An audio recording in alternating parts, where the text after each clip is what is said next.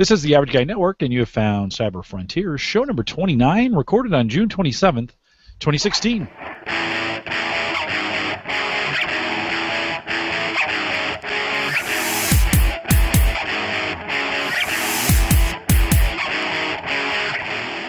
Here on Cyber Frontiers, we explore cybersecurity, big data, and the technologies that are shaping the future, all from an academic perspective. I'm your host, Jim Collison, broadcasting live from the Average Guy TV studios here in Bellevue, Nebraska. And, of course, we post the show with world-class show notes at theaverageguy.tv. If you have questions, comments, or contributions, you can contact us. Send us an email, jim@theaverageguy.tv. If you got questions after the show, we'd love to have them at that address, jim@theaverageguy.tv. Track me down on Twitter at jcollison, or you can now, I always say call in those questions, but nobody called them in, so we discontinued the phone number for that. But if you do have questions, either tweet them at me or send me an email. I did have somebody this week send me a video question, which was awesome. It'll be for Home Gadget Geeks, but a great way to do that. Just fire up your phone, take a video, send it over to me. And we'll play those right here on the show. Of course, theaverageguy.tv is powered by Maple Grove Partners. Web hosting, get secure, reliable, high-speed hosting from people you know and you trust. For more information and for plans that start as little as $10 a month with WordPress, it was specializing in WordPress and secure WordPress hosting, both web hosting and media hosting. If you're a podcaster, perfect plans at $10. Check us out, maplegrovepartners.com. Some great plans, right, Christian? Some great plans over there. Pretty great, no complaints. Yeah, our good customers stuff. Are happy. They are, and theaverageguy.tv is, of course, is a customer, and so if you got any questions, you can always ask me. Cyber Frontiers is also part of the Geeks Network. Find the link to this show and many other great podcasts at thegeeksnetwork.com. All right, well, we have been waiting for the show for a little while. We actually got shipped some equipment. It's been a month or so now, so our friends over at Ananobox, we appreciate you guys being patient with us. We talked about this on 2 shows. On Home Gadget Geeks, we've kind of covered it, but I was dying to get one of these in your hands, Christian. And so for the folks that are watching, Ananobox, again, are these VPN and Tor devices, the Pro VPN for the standard devices, VPN and Tor for the Pro devices. Literally, if you can see, here's my iPhone. Right, look how small that is. Device you can take with you. We're going to talk some more about it, but Christian, welcome to the program, and thanks for being with us. Thanks. It's good to be back.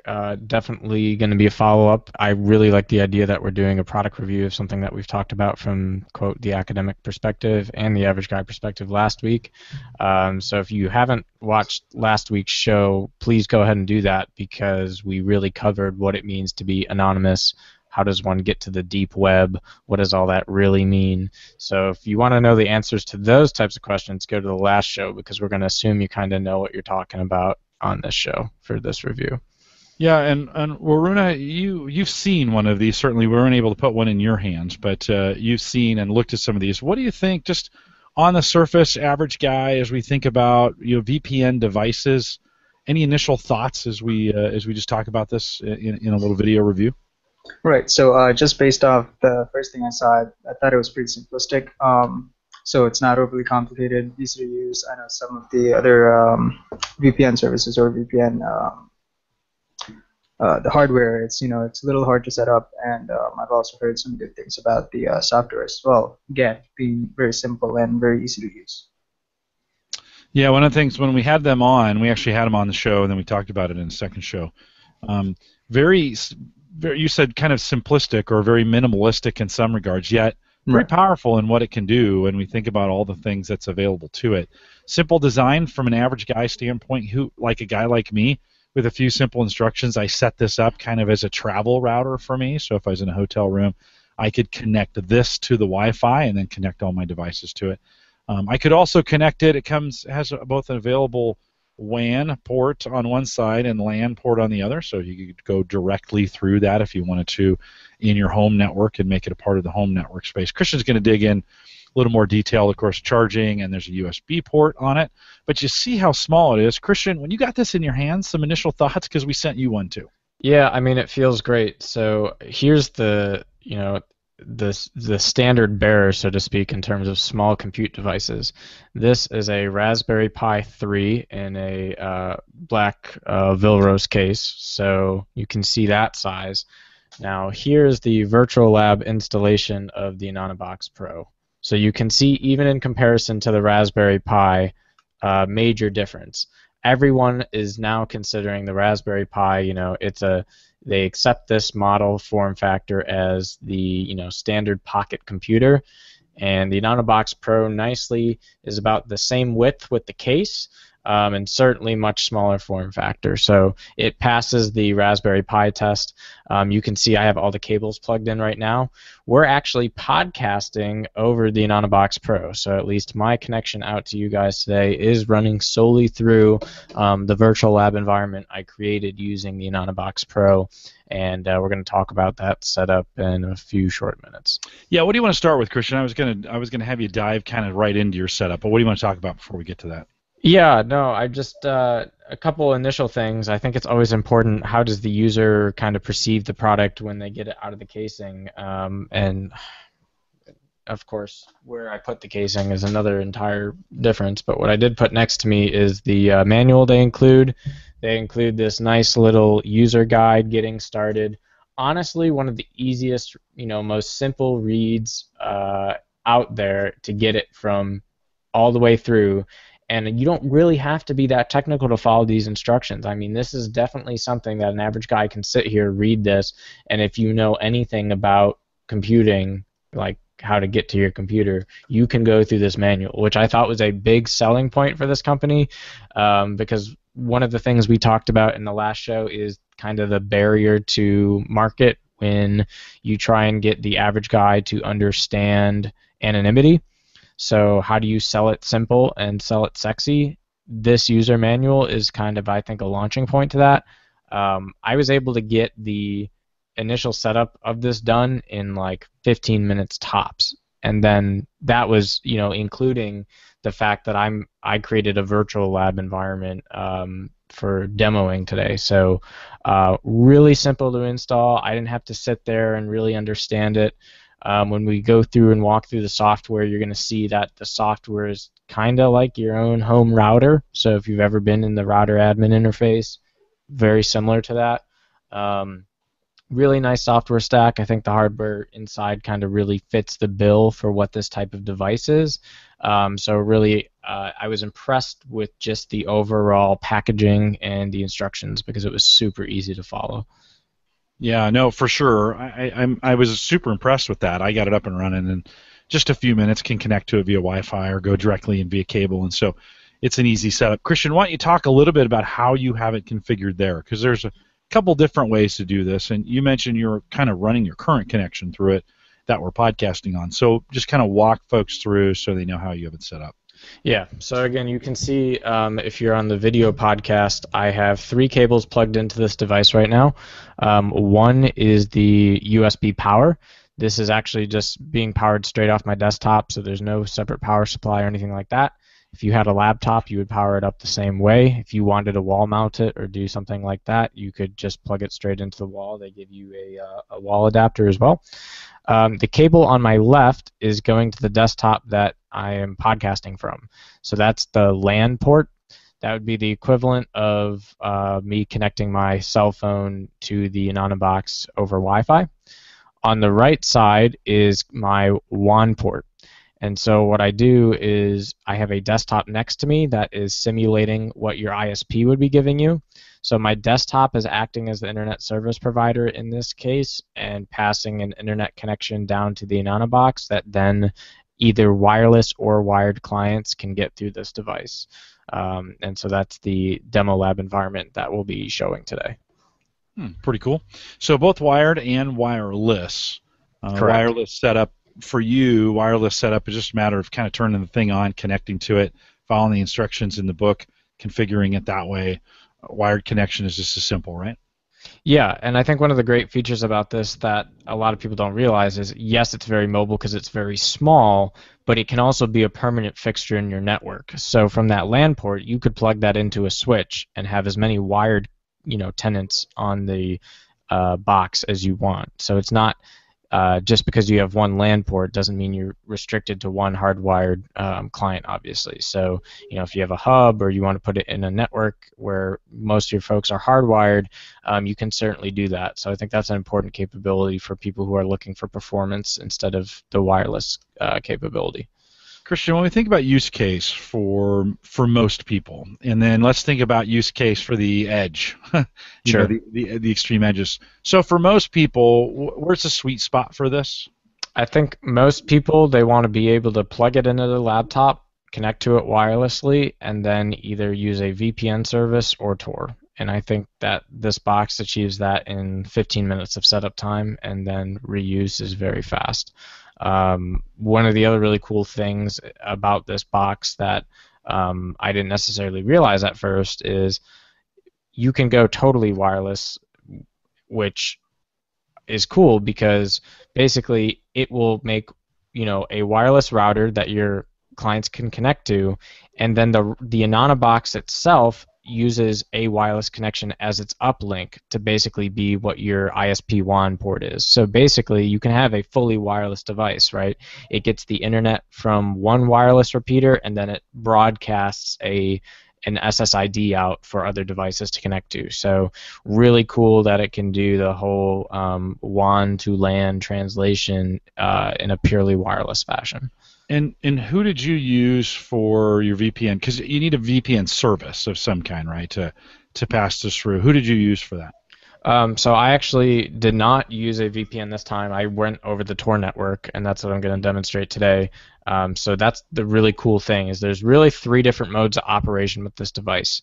You can use it as a small router network hub with no anonymization taking place, just straight wireless devices connecting and getting internet. You can use it with VPN services like Hide My Ass. So this is a free 30-day trial of that service, and that's built in. The Pro Edition also has Viper VPN built in, which we'll give a try. Probably the most common VPN for enthusiasts that's packaged in is OpenVPN. So that's one that you can create and manage yourself if you run your own OpenVPN server. And then obviously the Tor network. So you really get 3 different modes. Do you want to go on Tor? Do you want to run a VPN? Or do you want to run it directly, vanilla? And so today, right now I'm podcasting on the vanilla portion of the box, but at the same time, I'm also running Tor.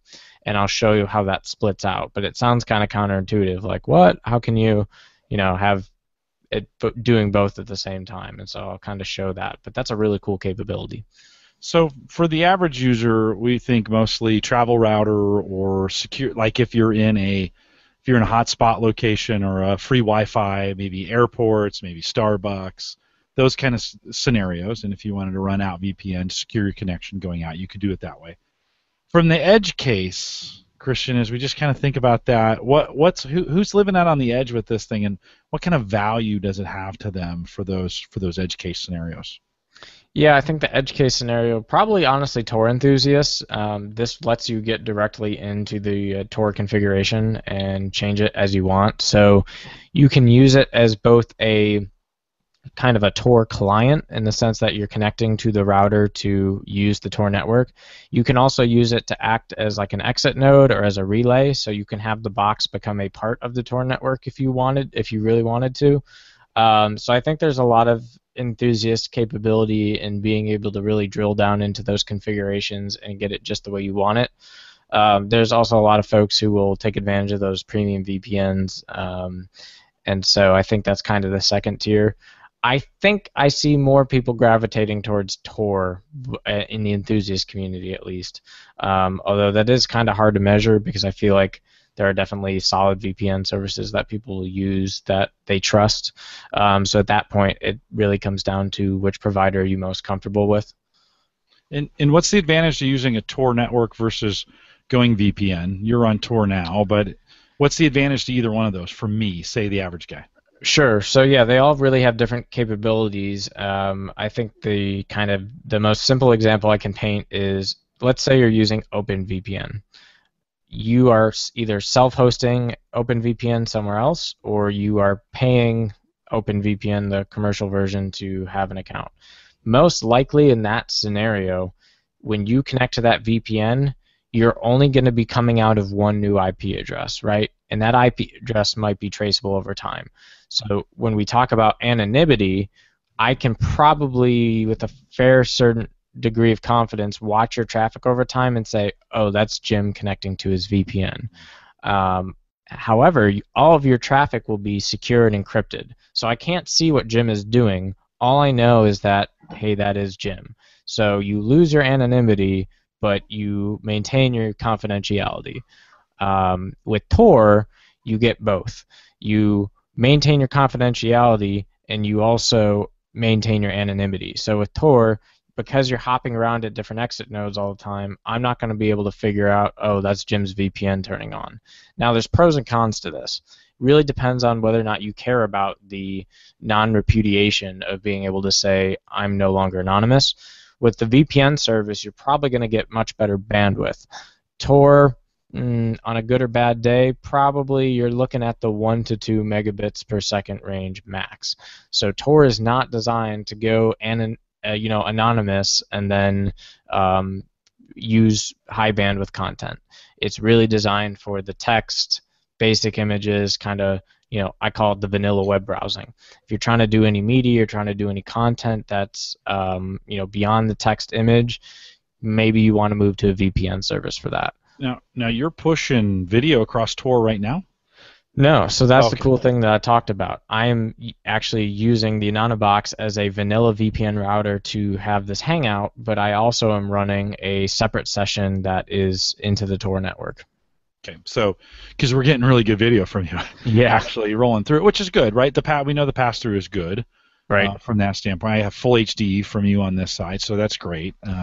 So what's more impressive about that is when you realize how I set up this virtual lab. So right now, the desktop that I am connected to for this call is connected to the Anonybox. The Anonybox is then hardwired to another machine acting as the ISP, and that machine is connected to another wireless network that's actually the real ISP. So really, it's going through like 3 or 4 different layers, and we're still getting crystal clear HD. That definitely means it passes my test for being able to push and pull packets. Yeah, no, good stuff. Varuna, any thoughts in all these pieces that Christian was talking about? Anything that you want to add or any questions you got for Christian? Right, so Christian, one of the reason that people use VPNs or things like Anonybox are in countries where the government itself censors traffic. So how effective is it in countries, say like China or Germany, that might limit the citizens' ability to freely browse the web? Yeah, no, that's a great question. Really, with Tor, it's a kind of a mixed bag, right? Because what you have to do is you have to be able to build a circuit that can get in and out of that country. So that might be hard to do in a country where they're clamping down on the exit nodes. The way they will do it, though, is they might not have control necessarily over how you connect, but a lot of services, there's really 2 things. A nation like China could choose to block all your entrance nodes so that you can't establish a connection to the Tor router, which is kind of hard to do because there's a lot of entry nodes that are outside of China, right? So you can definitely probably establish an entrance node. What they'll do is sites that they are trying to block, they're going to block those exit nodes, and those are going to be blacklisted. So no matter where you come out, you're not going to be able to get content. That can be a real problem, and so a lot of sites will censor on the site level, saying all Tor exit nodes that are currently running, I drop them instantly. So that can be a problem because you're going to lose content. VPNs have the advantage of chances are a nation will not have every VPN IP picked out like Tor does, because the Tor network is there's a lot more metrics around Tor. So if you're trying to kind of avoid censorship, there's ways to do that with a VPN service that isn't heavily, doesn't really have the ability to be regulated. The downside is that there is potentially a discoverability case with that where your traffic could be observed over time, and if you're not changing your VPNs regularly over time, that ISP or that country could start to observe and say, okay, we don't want this VPN anymore, we're going to block it. So from that standpoint, it might be a chicken and egg problem. I think the box definitely goes a long way to getting through some of those censorship cases because it offers the suite of different ways of getting out to the web and getting out to the deep web. So, every country is going to block differently for different political or ideological reasons. There's going to be different services that they're blocking, and the fact that the Anonymous gives you kind of a multitude of different things, I think that's a huge benefit for the platform. Right. And you mentioned that Anonymous comes with Viper, correct? Yeah, so Viper VPN is one of the new services that they just started with the offerings of I believe it's only in the Pro Edition. And so Viper VPN is a personal VPN that will basically encrypt the connection. So like I said, it'll secure that Wi-Fi, protect your data, unblock anything that's censored. Again, you might lose the anonymity piece over the time. What's really cool, though, is that it lets you pick your server locations. So you can, over time, enable if you have a user account, enable the VPN, and then you can change your location. So the Anonymous listing here has Austin, Texas, Los Angeles, Washington, Miami, New York City, Chicago, San Fran, and Seattle in the United States. And then there's probably maybe 40 or so other destinations on the globe that this VPN service provides. So that's actually a pretty wide product offering. So that's really actually not bad in terms of having a service that lets you pick those hotspot destinations, and probably it also lets you choose the type of encryption. So Viper VPN is an implementation of the OpenVPN protocol that this box supports, and it lets you choose either 160-bit or 256-bit encryption standard. So if you're really worried about someone hacking you at 160, you can bump it up. If you want a little bit more bandwidth and performance and you don't want your CPU to be crunching, go for the 160-bit. Christian, you're in a scenario where you can maybe set up your own VPN to do this, right? Where it would come back to you and then go out through your ISP. Is that a pretty easy setup for you? Would you be capable of setting that up and configuring it? How? Just kind of give us a quick rundown on how you might do that.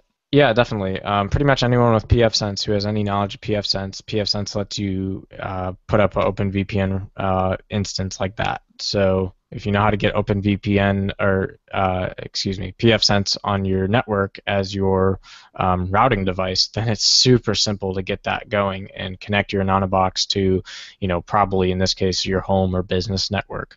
OpenVPN also has like client-server versions, so I've used OpenVPN in the context of installing it on a Windows Server edition and then tunneling that way, and that's definitely doable also. You get into some more difficulties with having to learn how the bridging works and which thing to do. pfSense takes care of a lot of that, so if you're the average guy and you have the ability to muck around with your your router, go with pfSense, and then OpenVPN is a super easy step. And I could put pfSense, kind of the front wall protection coming into the home, so to speak. Then I could put any kind of configuration behind that I wanted to. I could have a wireless router or any of those other things going on, right?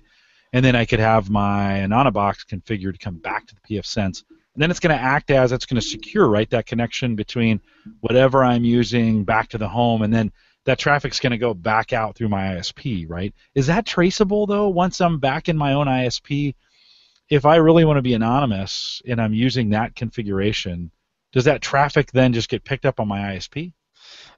So your ISP will basically see that, you're making connections out to Tor network nodes, but they won't be able to see where you're going to, who you're talking to, etc. So obviously, at some point, your ISP has to see packets because that's how you get out to the internet.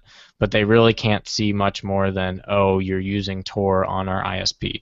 Now, they might get weird about that, unlikely, but really, beyond that, there's not much that they're going to be able to ascertain when using something like that. Okay, cool. Very, very cool. Well, we've covered some of the details of the box. I want to kind of let you dig in a little bit. Hopefully, you're able to do some screen sharing on this. So am I safe to assume when we think about Tor, we covered a lot of VPN when we covered this on Home Gadget Geek. So if you go to theaverageguy.tv, search Anonymous, and we did a couple shows on it, including having the the founder and their marketing guys on. So you might want to listen to that show if this is the first time you've come across this. We got the guys who actually work on it. They actually challenged us to hack this thing a little bit, come up with some new ways of using it. They're all ears. So if you've got one of these, by the way, the Pro version, $119 right now, so under $19 if you want to pick that up. You can pick it up on Amazon or right from their site. That's available for you. But Christian, I forgot where I was going with that. You've got some things that you can bring up on your screen here. Let's talk a little bit about the configuration that you have. Sure. So is everyone able to see the screencast? Yeah, I'm going to lock you in here. Go ahead. Cool. So this is the... Can you, before you get started, can you blow up those fonts just a smidge? Yeah, let's do that. Perfect, right there. Perfect. Awesome. Right there. Awesome. So we'll start at the home page. So this is Anonybox Home. This is what it looks like when you get the device up and you enter the local IP that they provide you.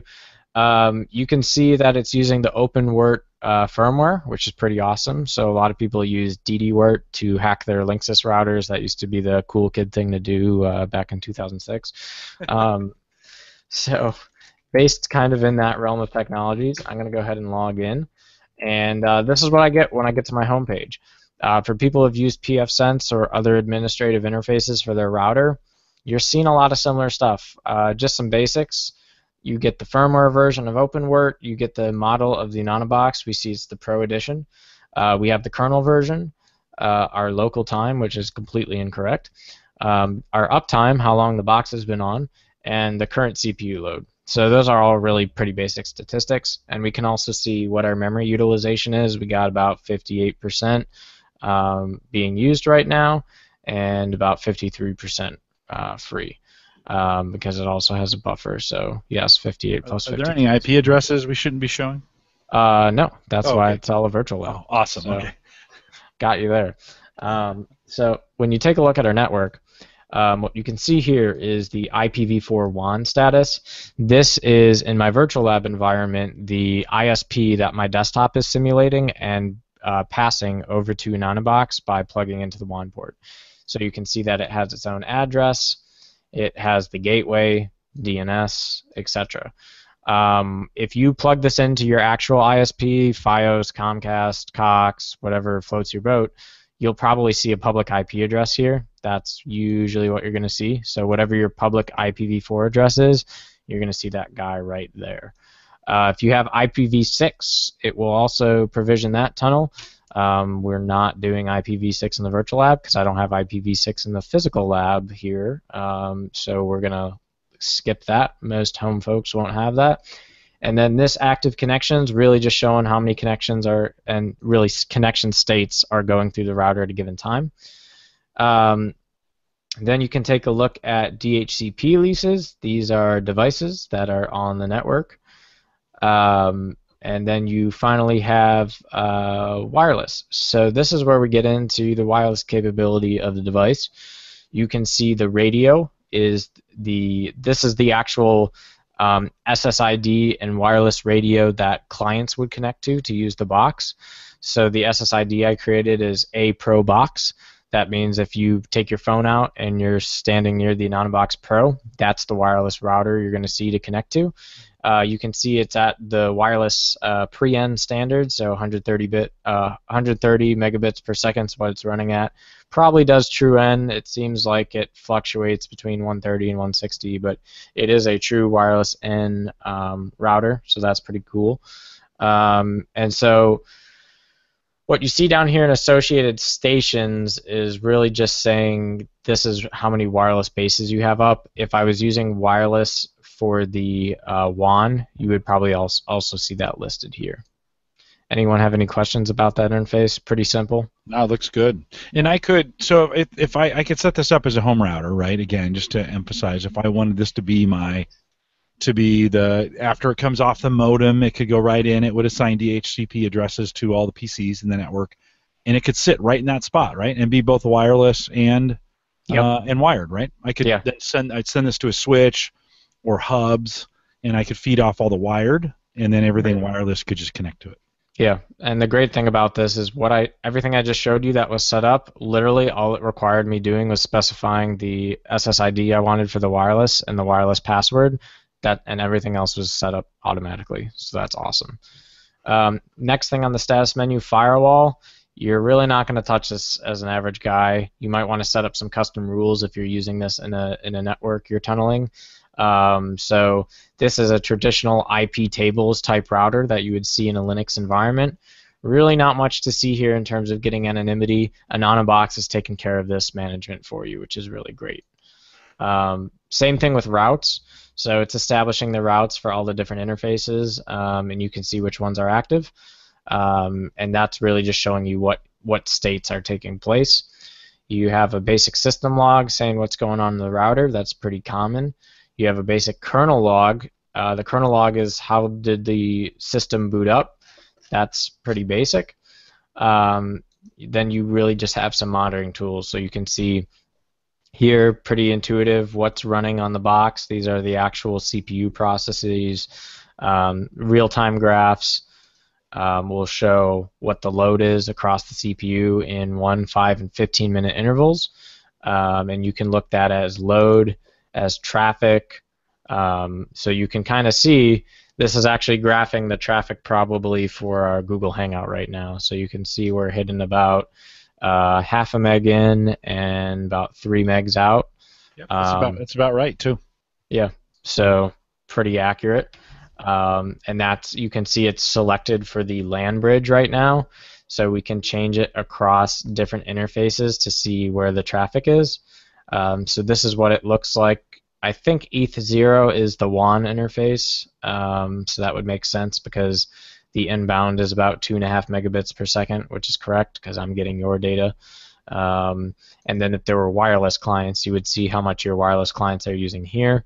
In this case, not much going on because I don't have anything connected, so it's just sending out broadcasts. So, Christian, you're right. If you're a pfSense user, this interface makes a lot of sense, right? Yeah. I mean, it's very, very similar. It's very different in a lot of ways, but it's like a simplified version, but it's kind of like welcome home. Yeah, no, very, very much so. Being in that, I'm very comfortable in it because I've been in the pfSense setup quite a bit. Yeah, and you can also see signal coverage and strength, which is really nice, and you can get the real-time connection. So again, I think they did a pretty nice job with showing how this is working. So I'm pretty pleased with the overall status capability of the interface. So, Yeah. So you mentioned that you can view all the wireless devices that are connected to the box. Yes. Now, is there a limit on how many devices you can connect, or is there a point where the box starts throttling the devices? So it's a regular DHCP server running on here, so in theory you can have as many wireless devices as you want. I imagine after some point the radio waves in the box gets a little bit strained, so it's probably unlikely you're going to run 300 concurrent wireless clients with a degree of happiness, but you can certainly probably put somewhere between 5 and 20 without too much of a sweat. And it can't have, in a small size, the antennas can't be great. So, and it's not going to have the range of some of the wireless routers that are out there. So I think there's some limitations on that as well. Yep. So here you're seeing the fact that the box is connected to the Tor network, which I told you was happening concurrent. So this basically shows you what version of Tor is running, and it shows you the circuits that the router has built to get to the Tor network. So if you know anything about how Tor works, again, see our previous episode, you can see that this router automated the process of choosing which circuits it needed to complete the connection to the Tor network. And then down here you can see a little bandwidth counter of active bandwidth that's happening to and from the Tor network. So overall, pretty simple status monitors. It gets the job done, and so from that perspective, I'm glad it's easy, quick to use.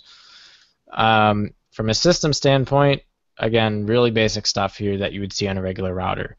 You can set up your time servers. You can set up your administrative login. You can set up SSH.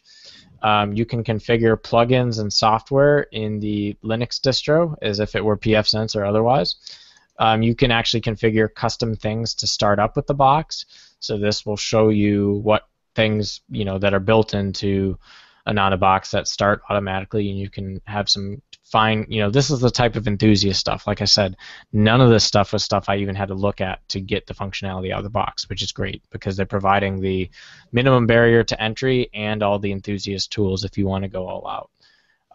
You can configure the LED on the front, so mine blinks green. You can probably actually code different flashes and triggers, which is pretty cool. Backup and firmware flash, these guys take pretty seriously having good firmware that's secure, so if they need to patch or add a new feature, you can flash this box pretty easily. That falls in line pretty well with the OpenWrt standard as well. You can enter custom commands directly into the box, which is pretty sweet. And then you can reboot the box, but we're not going to do that, or this podcast would be over. Yeah, we would lose you. So briefly, I'm going to talk about network really quick because this is the one menu you do actually look at when you need to set up this device for the first time. So you go up to the network menu, you click interfaces, and what you see here are the different interfaces that are on a box. So you can see the LAN is green. This is the physical LAN that is hardwired in. You can see that it's transferred about 1 gig out and 1.2 gigs in.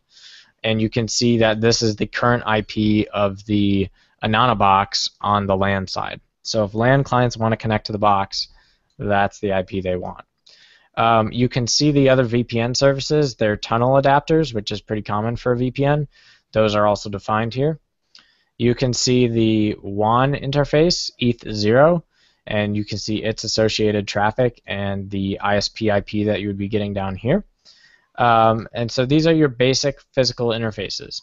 The only thing you really have to do here is make sure if you're doing the hardwire setup, I went to this page to make sure that the LAN and the WAN showed my IPs and showed uptime. If they don't, you need to either hit stop or connect or the appropriate button to ensure that you've established a connection and that you're seeing traffic. This is also kind of similar to what you would see in a pfSense environment. You then have on top of here, you can drill down into the specific interface setup. So this is the interface setup for the LAN network, and you can basically see how the AnanaBox Pro looks on the network. Again, this is all enabled by default. This is really if you want to do custom things with DHCP or your firewall or so forth, you can go in here and get as tweak savvy as you want. The big thing that we talked about on the show is wireless. So you can see that in the wireless overview panel under network, this is the configuration for the wireless radio for clients to connect to AnanaBox. The only thing I had to do to set up the wireless was edit this configuration, set my general setup. I specified the SSID, which is the name of the wireless network I want to connect to. It automatically selects LAN, so this is where the wireless network is taking you to, the LAN network in the AnanaBox Pro. And then if I go over to this wireless security tab, I can set my encryption and my wireless password key to secure the network. Save and apply, and it's booted up, and you have a radio. And then likewise, you can go up and set another one for doing a wireless uplink, which is described pretty nicely in the manual. So when you're looking at this and you're looking at configured Wi-Fi, it starts around page 11 in the product manual that they provide, but it walks you straight through how to use the wireless to uplink to your internet service provider. Any questions on that whirlwind tour? No, it's a good one. I'll remind everyone that if you're listening to the audio version of it, you should probably come over to theaverageguy.tv and find, this is Cyber Frontier, so CF029, and find the video. That's the easiest way to find the video if you want to watch it, a good run-through of it. Definitely. Yeah, the rest of this content will also be helpful for video. But any questions before we plow through? So one question. So you mentioned again with I saw that Viper VPN was one of the services that you could use.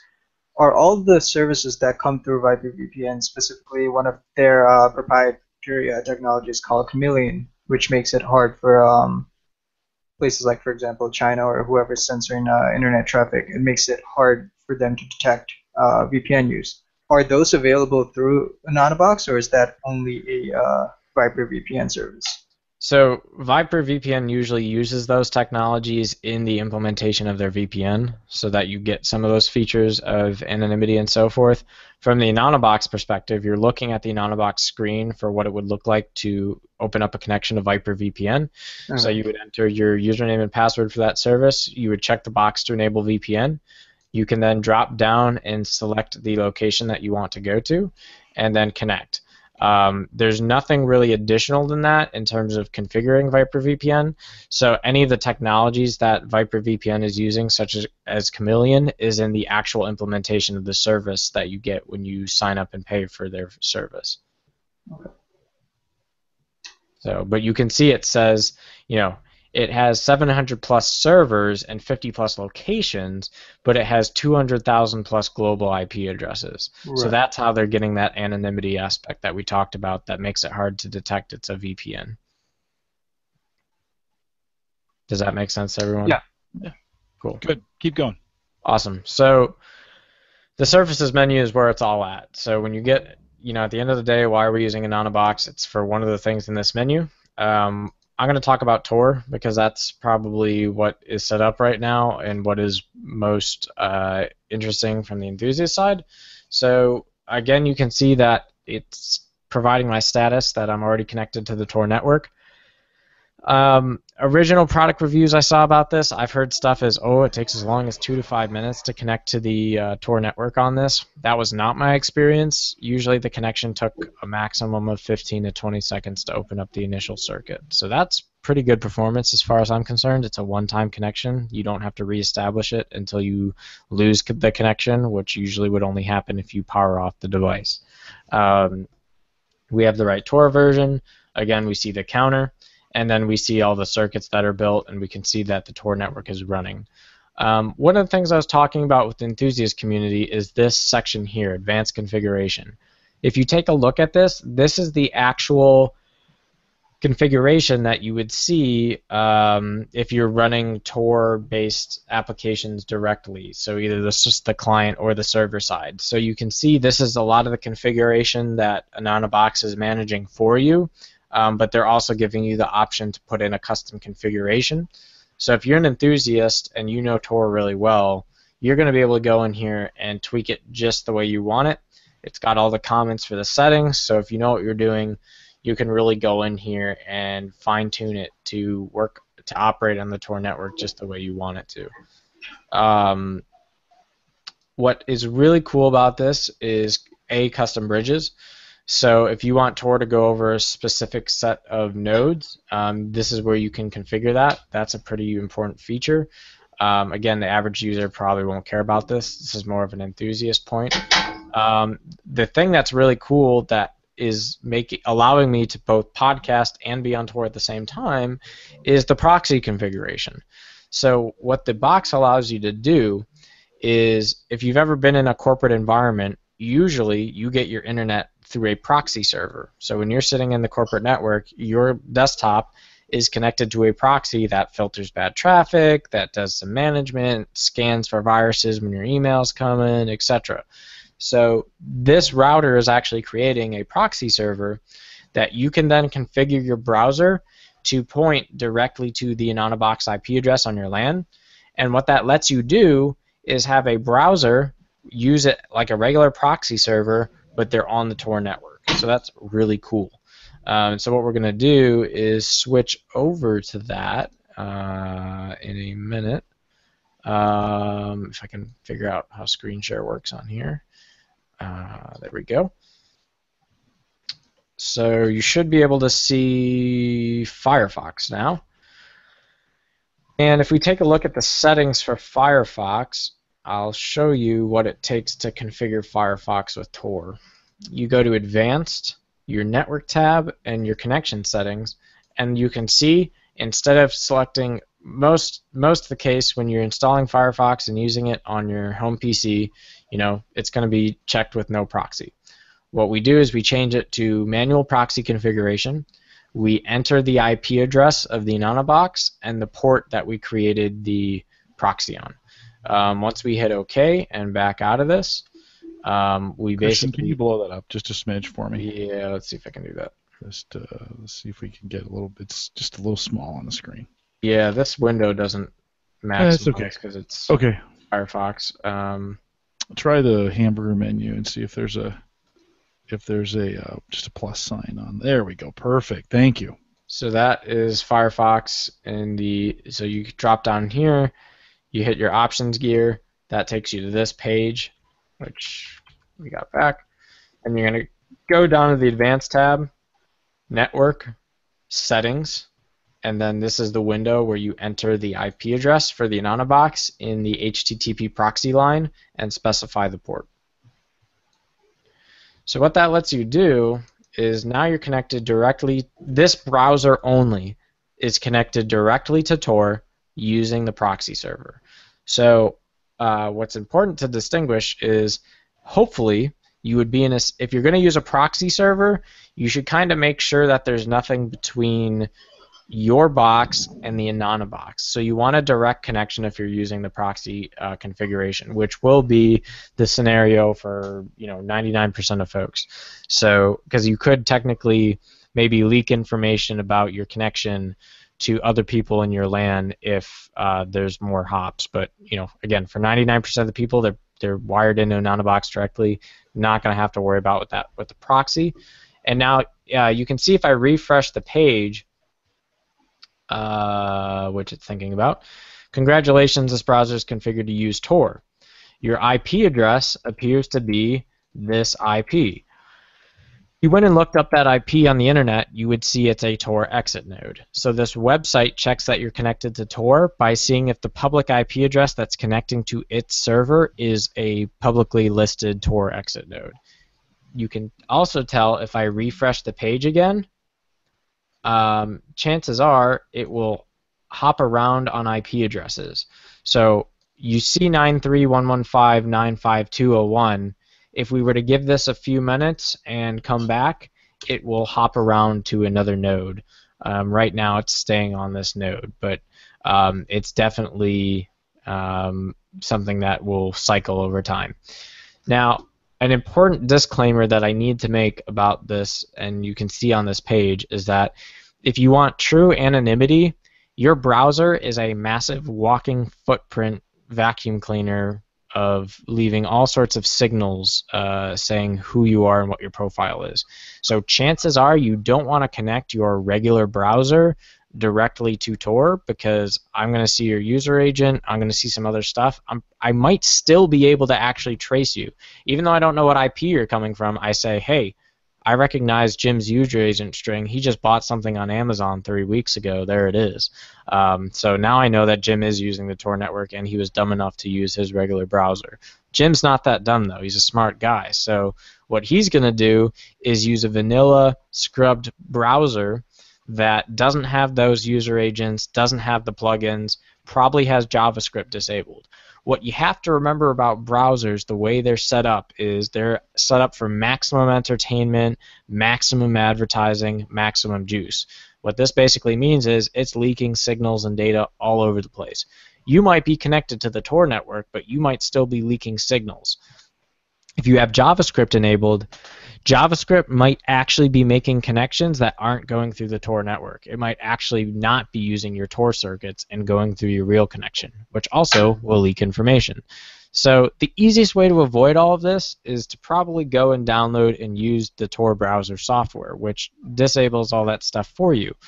One of the limitations of that I'm still trying to work on with the Anonybox is whenever I run the software to set up Tor, it wants to establish the connection directly, which we don't want to do because that's what Anonybox is doing for us. We just want to be able to use it as a regular user. So from that perspective, you want to follow the guidelines for how to install a browser of your choice that has all the minimal stuff down. So you want to pair off your user agent, you want to disable JavaScript, and really, if you go to the download page here for the Tor browser, you'll see want Tor to really work, you need to change some of your habits, as some things won't work exactly as you're used to. this is basically explaining all the types of things I'm talking about with what's going on here. So things like don't download documents, use HTTPS, etc.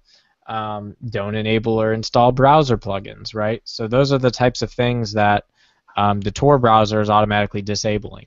I don't really use Firefox that often. If I do, I use it as a developer environment. So I feel totally comfortable accessing all the main features of Firefox just to get my anonymity. And then using Chrome is kind of like my regular day-to-day browsing.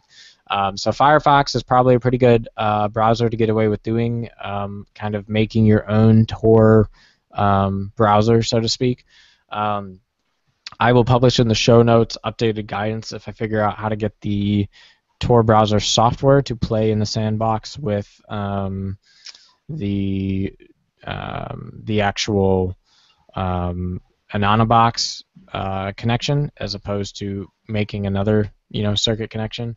But that's really important to make sure that your browser is not leaking those tidbits of information that are potentially compromising your anonymity, even though you're not showing your IP address. I feel like that's, now that you're saying that, Christian, you do all this work, and then the browser just leaks your information anyways. It's an interesting. I hadn't thought all the way through that if you want to stay. And when we think about remaining completely anonymous, there are some use cases I was reading. I think I was off the Anonybox site. They're like, well, who does this? Well, you think there are some reporters who are doing some information. They don't necessarily want. They have sources that they don't want to expose, and so they want to keep that traffic anonymous. I think in some of the networks, and some of the here, I'll switch back off so we're not watching you. Are you done on the browser side of showing stuff, or you got more to show? Maybe in a minute. Okay. We'll kill it in a minute. So I'll keep it. I'll leave it over there. I think you think of folks who are going at special crimes units, who are trying to go with both the human trafficking and some of those things that are happening. They, of course, want to communicate, but they don't want the bad guys to know that they're communicating in some of these environments. And so when we think about that, those are some real-world cases where being completely anonymous or having your traffic being anonymous is not necessarily the bad guy stuff, right? We often equate this with, it's the bad guys trying to cover their tracks. Sometimes it's the good guys trying to cover their tracks. So a good use case for it. Yeah. Another thing to note about this is that the .onion URLs that will work in the Tor browser aren't going to work in Firefox. That's what I wanted to test here. So you're going to need to use the Tor browser to do that. So I will have to publish some updated guidance. I didn't get that far in tinkering with this because I was so excited that I could get anonymity without But this is entering the barrier. This is the difference between having an anonymous profile and then wanting to go to the deep web, right? So you can be anonymous and take advantage of the Tor network without traveling to the deep web, right? Because I'm able to get to my regular sites and appear as a Tor client. If you want to use those .onion and get into that whole world of stuff, you're going to want to get that Tor browser out and get it hooked up to Anonybox Pro. And so we're going to have to issue some additional guidance there. Okay. Cool. What else? Christian, got any more? Is that just about cover it? That's about on the hour. Yeah, we're coming up on the hour. I just killed the screen share here. Runa, go ahead. Hold on, let me take it off. Did you have a question, Runa? Oh, no. Okay. So, yeah, I mean, I really think overall, $120 for a device that size, you say, gee, that sounds expensive. But I was really impressed with just how much they covered the different feature set, really in depth, really well. I didn't feel like, for the price tag that I was getting ripped off. I didn't feel like I was funding a Kickstarter, so to speak. I really felt like there was some good thought put into the product design, and that it really, it's small, it's portable, it's fast, it has a variety of different services to use, it's effective, and so I really do think it is a fair price. I think the introductory models start around $70 or $80, which is probably even better. So I was pretty happy with the price point. I think customers will see the value in that price point.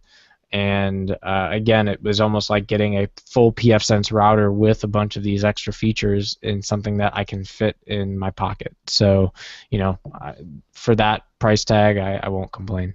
Yeah, well, tons of thought going on behind as we saw the interface to it and some of the work and the guys. Again, in the show notes, I'll leave a link to where we interviewed Ananobox, and you want to go back and a good interview of just the infrastructure and how they're set up. They're out of Chico, California. Very open with us and very interested in hearing from the community. They wanted to know how we're using it and how it's being used and new features and what are some of the thoughts. And the Viper announcement came post our show even.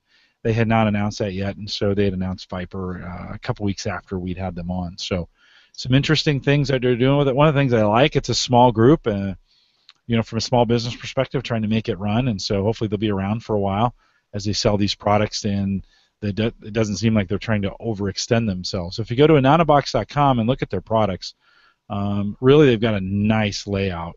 Man, their graphic design, whoever's doing that's dynamite.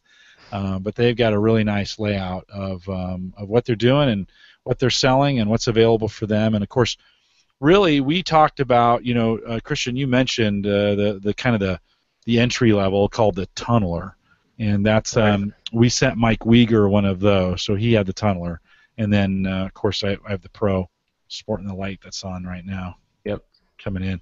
I have done something to mine. I think I'm gonna have to reset it. I was hacking on it earlier, and I think I've shut some things off that I probably need to turn back on. I think there's a reset button on the front right there that I will push in and get a good old factory reset and jump back in there.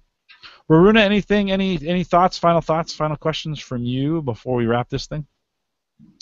Other than, like you mentioned, I think both Christian and you mentioned originally $120. When I saw the price tag, I was a little surprised, but then, as Christian talked more and more about the features and how much work has really been put into this, yeah, I'd say, the price point, the services, they're probably, they're well priced, and it's a very solid device, at least from what we've been discussing.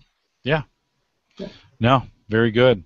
Well, they did send those to us, so just full disclosure, I had them send one to Christian, they sent one to me as well, as we've been talking about them, and so we'll disclose that as well. Many after Home Gadget Geeks purchase those, and so we appreciate your support on that. It's always nice when we have a guest on and you gave it a try. If you were a Home Gadget Geeks listener, you bought one, you've been using it, we'd love to hear how you're using it. That would be awesome. Send me a note to jim@theaverageguy.tv. We'll read those on the next Cyber Frontiers. And we just kind of love to hear, is it working? Again, I have mine kind of set up, or had mine kind of set up at this point. I fired it up tonight and realized I couldn't connect it, so I must have borked it somehow in the process myself. I'm sure that was my fault.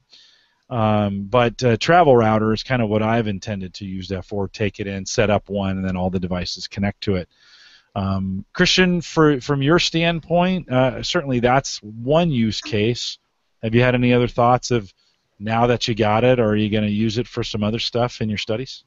Yeah, I certainly like the idea of having kind of a wirelessly available Tor client, just because, undergraduate computer science curriculum, these are big topics right now. A lot of people are actually studying the technologies of how you build a Tor network, how it was done, and how the protocol works. So, there's a lot of different academic use cases that I could see that would be cool to just kind of have one of these devices around for. So yeah, that's pretty cool. Yeah. Very good. All right. Well, any thoughts on where we're going with 30? 30 is the magic number. If we can just get Cyber Frontiers to 30, it means we've made it from a podcast standpoint. Yeah. Have you put any thought in what we'll do with Cyber Frontiers 30? Not too much yet. I wanted to do some justice on the Ananobox Pro, so we're going to hit the think tank for making Show 30 a solid lineup, but I'm looking forward to it. All right, a couple weeks from now, and we're getting these in just kind of as we can. So thank the both of you for jumping in here and for chatting tonight. Man, that hour went fast. So nice job on the demo, Christian, a good really walkthrough. We did not do that kind of walkthrough on our Home Gadget Geeks. We more talked about the company and kind of the average guy scenarios, and this was a real deep dive into the interface. So remind everyone, take advantage of the resources we have over at theaverageguy.tv. So if you haven't been over there in a while, we got some reviews that we're doing. We're doing a lot of video reviews these days. It's just a lot easier and a lot faster to get those done. So if you notice, some of the reviews are hands-on, although we've got some written reviews out there as well, some of the products that we're working on. And so if you haven't been out in a while, you maybe just been listening to the podcast, head out to theaverageguy.tv. Love your feedback on that as well. Just a reminder that the Windows 10 day is kind of drawing near. So July 29th or somewhere around that, of course, is the deadline if you were going to download Windows 10 for free and take advantage of it. I don't think it's going to be free come August 1st. So if you haven't taken advantage of that, a bunch of steps to get that done, but something you might want to take advantage of. Of course, we always appreciate when you use the Average Guy Tech Scholarship Fund link out there. Is that you, Christian, or Not me, man. Oh, it sounded like a super nice motorcycle. I thought so. Yeah, I think that was must somebody. be behind you. Yeah, I just heard it. Yeah. It sounded sweet. If you want to pick up a motorcycle like that, I'm sure those are available on Amazon. Just use the Amazon affiliate link, theaverageguy.tv/Amazon. Many of you have been doing that, of course. We appreciate your support. It allows us to buy some stuff, ship it out for reviewers, those kinds of things, to be able to get that kind of stuff done. And so when you do that, we appreciate it. theaverageguy.tv/Amazon. We're out here well, no, I can't say that on this show. We're out here whenever we get a chance to do it, and we appreciate. Christian, actually, the numbers for 29? So the numbers for 28, considering we hadn't done anything in 6 months, didn't skip a beat. I was pleasantly surprised. 400 or 500 downloaded it, which had been about our numbers before. Those hadn't wavered very much. So we'll say thanks if you're a faithful Cyber Frontiers listener and you got all the way to this part of the program. That means you are, and so thanks for continuing to keep it in your podcast player. We appreciate that. Always great. So follow my Twitter, and even then, like tonight, I tweeted with about 30 minutes just because the schedules have been just shaky getting everybody together. But we appreciate you listening, and we'll be back with Cyber Frontiers 30, the podcast episode that locks this all into the future. And with that, we'll say good night, everybody.